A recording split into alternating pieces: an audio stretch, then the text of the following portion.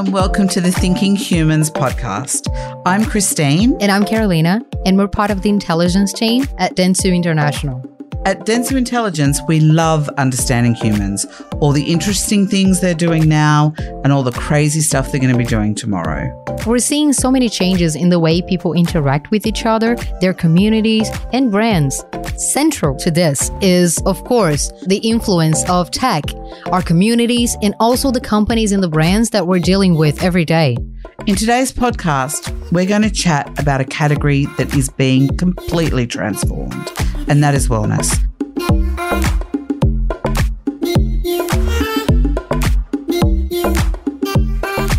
Carolina, you've been doing some research on this sector, and you're going to help us understand what the future of health is and what the future of well-being is going to look like.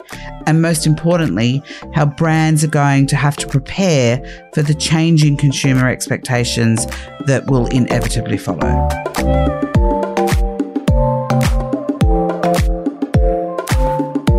So Carolina, lately I've been really struck by the change in approach to wellness, particularly during COVID. Recently, I saw that the University of Sydney was launching a mental wealth initiative. So not mental health, mental wealth. And, it was all about the emotional wellness of Australians. And that's a much more proactive approach to mental health rather than reactive. And on a more commercial note, I've been hearing that wellness tourism is also going to increase in Australia. I think, something like 12% a year over the next 12 years. So I definitely have a sense that this sector is on the brink of transformation. You're absolutely right. It's a space just bursting with change. I think we need to start by acknowledging the fact that the last few years have been crazy. Between the floods, the bushfires, and of course, COVID, we became just so aware of how vulnerable health and wellness really are. But I will say this as well. Even before the pandemic, the health industry was already undergoing significant change, and this was only accelerated during the crisis. It comes down to the fact that, and that's a very common theme in many of the different industries we've been exploring lately, we are living a time of profound transformation. It's not a time of change. It's a change in times, really. And that's why we felt so strongly about the need to go out and explore what the future of wellness and health would be. Okay, this is fascinating, Carolina. What are the trends that are driving the transformation of wellness? Before we jump into wellness, I think we need to consider some of the social and cultural changes that are happening. For instance, there has been a lot of talk about our aging population. As it should, because as we grow older and live longer, the needs of society change. So what we can expect is some of the preconceived notions we have for senior Australians to really be broken.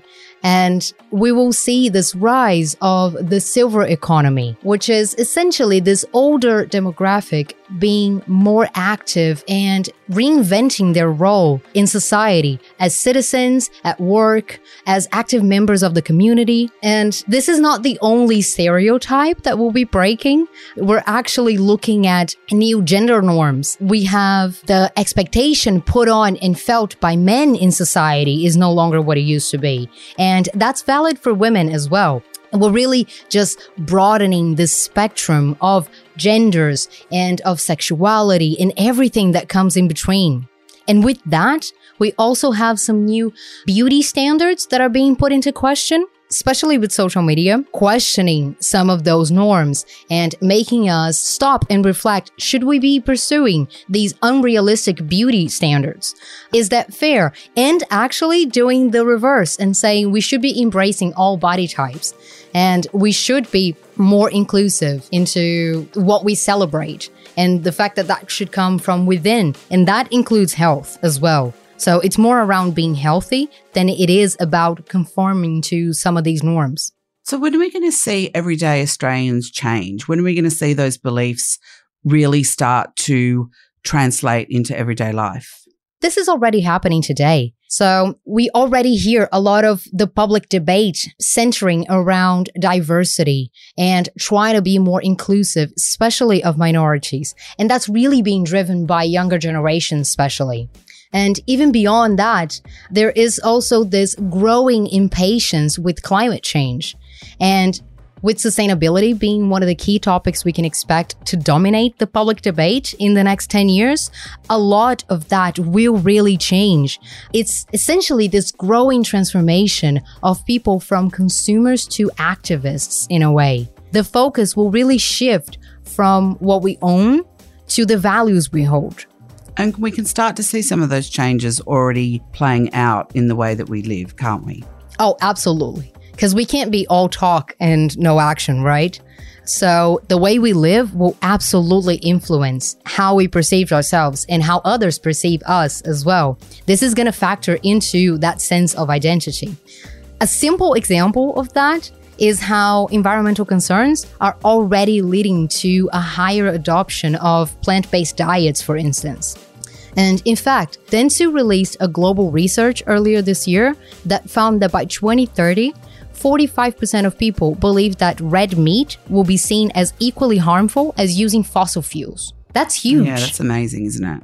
Absolutely. And that's basically because there will be more intent behind what we do, behind everything we do. From where we live to how we work, all the way to how we travel. Like you were saying, with this rise of wellness tourism. So this is really going to encompass all areas of life. And we can ignore the impact that the pandemic will have as well on behavior and lifestyle, when basic needs felt so at risk. And by basic needs, I mean health, job, social connections, those things that feel really essential to us. Yeah. And in a decade born in the midst of this chaos, we'll see priorities being reassessed. There's no other way. And we'll focus on health like we never have before. And health in itself will gain a completely new meaning in our lives. So this widening of the health spectrum is only natural, I guess, especially as we start to see mental health issues, particularly during COVID, become so much more prominent, so more widely discussed. People are more willing to talk about mental health issues. And I think when we look at the data behind mental health, it's really significant. When I was looking at the health department data, it was telling me that 1 in every 5 Australians, which is about 4 million people, right, are suffering from a mental illness in a given year. And I mean, that just blows my mind. And what I also learned was that half the population will suffer a mental disorder at some time in their life. And it's crazy to think that such a serious issue is really just being addressed in the public forum the way it is, that it's becoming more acceptable for people to talk about it. It's beyond critical, right? But that is exactly why we should expect, with mental health gaining more momentum, we will see this increased focus on mental resilience, psychological treatments, increasing self-compassion as well. We've been hearing a lot of debate about toxic positivity on social media. That's only going to grow. And in times of financial pressure that come with a crisis like what we just had, what we're just going through, people will pursue personal purpose within self-identity, spirituality, connection to others, and so on and so forth. People are really seeking this sense of control over their current and future lives. That's always an impact of a crisis. We've seen this in the past already. And part of this will really be around cultivating some healthier habits. And again, just looking at health in a broader sense. A much more holistic approach. Absolutely. We are moving from this idea of health being just about the physical and focusing on mental, social, and spiritual wellness as well. We'll move from this idea of a healthy lifestyle without illnesses being the norm for health and towards well-being as holistic dimensions of a well-lived life. So it's more all-encompassing, really. And in turn, we'll see us moving beyond how the individual feels and towards how they exist in society. And that's why we needed to start this conversation by approaching some of those social changes that we're seeing in how we're redefining our sense of identity, really. We will see more and more people focusing on improving their connections with others, their impact on the planet, as well as keeping themselves as individuals healthy. Yeah. Do you think that alternative medicines are going to play a larger role now? We're going to see a wider acceptance of those? Absolutely, as they are tools for wellness, right? Alternative medicine and some of the most holistic approaches are really big at the moment. Plus, in the next 10 years, we can expect to see a boom in the likes of cannabis and a new wave of psychedelics, as they are seen as different ways to tackle some of those issues that we have when we face challenges with mental health, with social health, and with spirituality as well. So this is only projected to grow in the next few years. And the same will happen with the lines of food and medicine blurring more and more.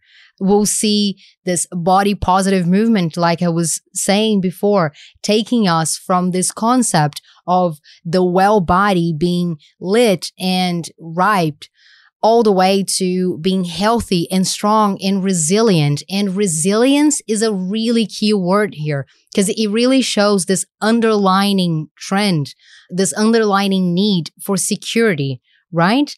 Well, when thinking of what we expect for the body and what we'll do in terms of physical exercise, we will look more into prehab rather than rehab and place more importance in being immersed in the activity rather than being drained by it.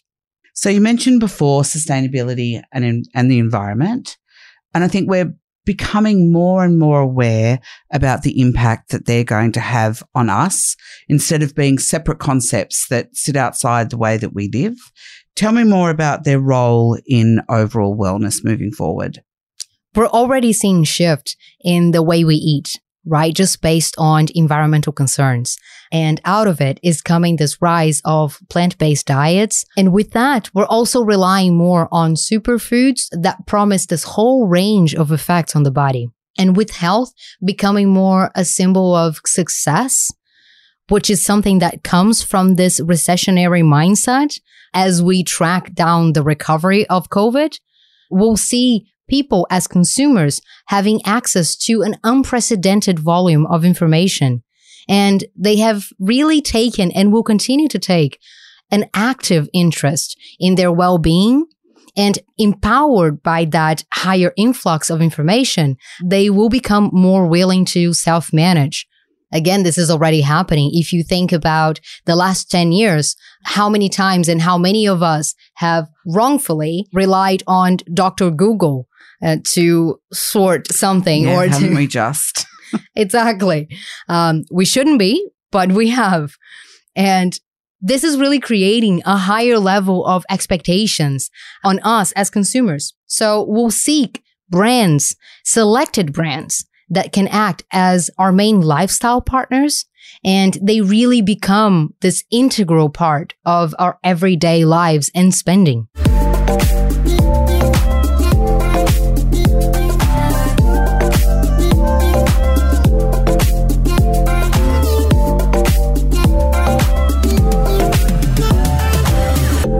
So, Carol, I think one of the things that also came out in the Dentsu 2030 research was this prospect of almost every brand needing to be a health brand.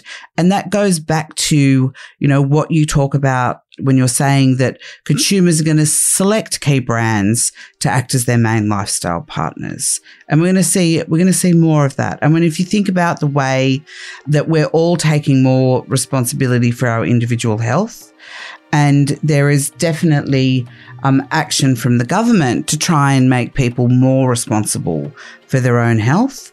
If we look at the emphasis on private health cover and encouraging people to take more of a preventative approach to their health, I think we can safely say that the age of preventative health is upon us. And now we've got the tech to help us do that. We've got the tools to help us do that. And I think what the last 2 years have taught us is that there is a much different outlook and a much different approach to health-life balance and the role that the environment plays and the role that climate change is going to play as well. It's not just about diet and exercise anymore.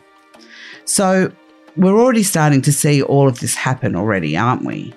Can you give us some examples of how this is happening? Just look at Microsoft or Samsung or Apple. In fact, each and every major tech player is already entering this space, and they're coming out with new products and new services that tackle those needs. And it's really not about tech and health being fused together. In its broader sense, every brand will indeed need to be a health brand because they will be made more accountable for the well-being of its customers. If we look at some examples unrelated to tech, we have Westfield coming out with the Westfield Destinations 2028 concept, which really demonstrates how retail environments can change to incorporate wellness and community-focused features into their proposition as well. And this can include the likes of smart toilets that can detect hydration levels and nutritional needs, all the way to sensory hanging gardens, so it can provide really that sense of well-being as customers are in that space. So with all of that tech and that interaction with location-based tech like you're referencing at Westfield, that's going to need data, isn't it? Yes. This is going to increase the pressure for brands to use data in a smarter way. And if this is already heating up the space for health-related brands, imagine what's going to happen to the ones that are already playing in that space. Consumers will share richer personal data in higher volumes by 2030, even more than what we do today. And with AI and analytics at the center of customer experiences, consumers will really demand hyper-personalization and hyper-immersion. And if we think about it, with smart devices and analytics, people will have more control over their health because they will be empowered by information. And in turn, they're also going to expect more control over the data that they're sharing and the value they're getting from the exchange. In the coming decade, data control will become a more central part of everyday decision-making. And this is really going to change consumer mindset that will see data shift from business to consumer-led control in the next few years. And this higher than ever influx of personal data and the advancements in technology are leading us to an explosion of innovation that is geared towards upgrading our cognitive and physical capabilities. We're seeing the emergence of these new forms of biohacking, which is a term that encompasses technology like brain-computer interfaces, brain microchips, exoskeletons, and a lot of things that sound too futuristic. But the foundation for this future is already being laid today. In our Dentsu Global research, we found that a third of people would consider having a microchip put into their brains to improve physical senses, improve life expectancy, or to learn a new skill. I could totally do that. Well, but that's it. Empowered by the right tools, people will want to tailor a whole range of aspects for them. Diet, for example, can be tailored to their unique biological characteristics. And this is not only to prevent medical conditions, but also to get a leg up as citizens. And this means a new divide for health, as not everyone will be able to afford some of these upgrades.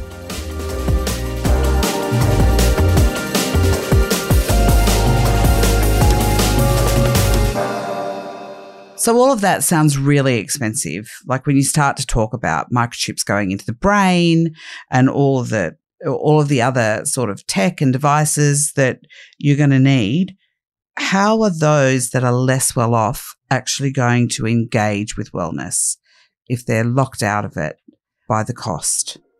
Well, not everyone will have access. For those who do have access, we will see them seeking innovation and hyper-personalization.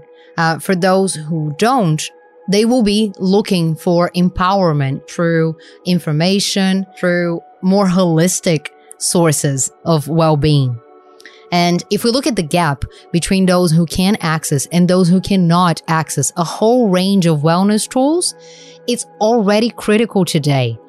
While 6.2 million Australians spend an average of $780 per year on a gym membership, 1 in 10 people do not have time to exercise or to cook healthy foods and do not earn enough income to be able to afford fresh food or a gym membership.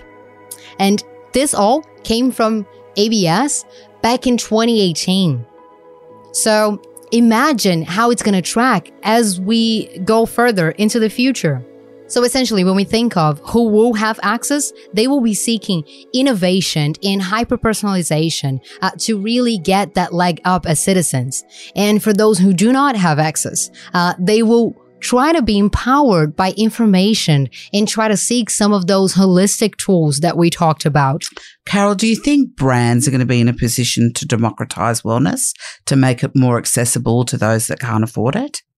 I do, because it comes down to trust at the end. Before, we had health as this authoritative truth. So we relied on official sources like the government or the health industry to tell us what to do and how to go about it.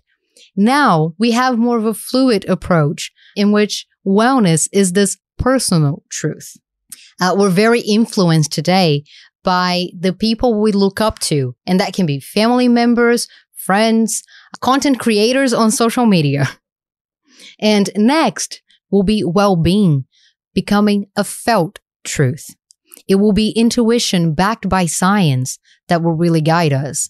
And if we look further down the decade, towards 2030, we'll see well-being becoming immersion and hyper-personalization in a time where super transparency is demanded from everyone involved in our lives, especially brands. That's all so amazing. If we bring it back to brands, how are they going to take advantage of the opportunities that exist for them? What should they be doing to support the evolution of wellness in Australia with their customers? It will be more and more important to understand our sense of identity and how that's evolving. And only through that, we can really celebrate each consumer in their uniqueness and make sure that that's something placed at the very core of every brand initiative. And as we track further into the next decade, brands need to be prepared and smart in how they manage and leverage data. That's just going to be mandatory, really. And we'll see efforts towards integration with new technological devices, investments in analytics, able to handle adaptive audience profiles and segmentations that can really evolve in real time, as well as a growing need to incorporate true hyper-personalized experiences into the products and services that are being offered to consumers. Carol, take me to 2030. What does 2030 look like in this space? As we reach 2030, we need to be ready to face a really complex scenario in which how well a brand and its marketers leverage advanced technology like AI and machine learning, or how much they invest in research and development of product innovation will be key. This will really define their place in the competitive landscape. It's going to be extremely important for brands to form strategic partnerships, either with some big Titan brands, brands that offer super functionalities, that expand beyond just their traditional core service into new areas. The most likely to become a Titan brand today are the likes of Amazon or Alibaba. If we think about it, they've been tapping into new territories that they weren't 10 years ago or 20 years ago. But it doesn't have to be just Titan brands. Brands will need to just form partnerships with non-traditional partners. And through this collaboration, they will be able to develop new services and remain relevant. Carol, thank you so much. You've given us so much to think about as we move through the next decade.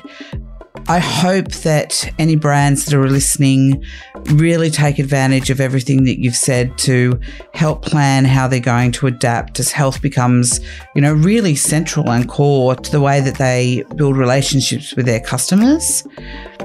Everyone, we hope this podcast sparks some interesting ideas and discussions as you look to the future and make your plans for consumer centricity. For further information about our work at Dentsu Intelligence, head to our website at dentsu.com/au. And if you enjoyed this episode and you want to help support the Thinking Humans podcast, share it with others, post it on social, or you can leave us a rating or review.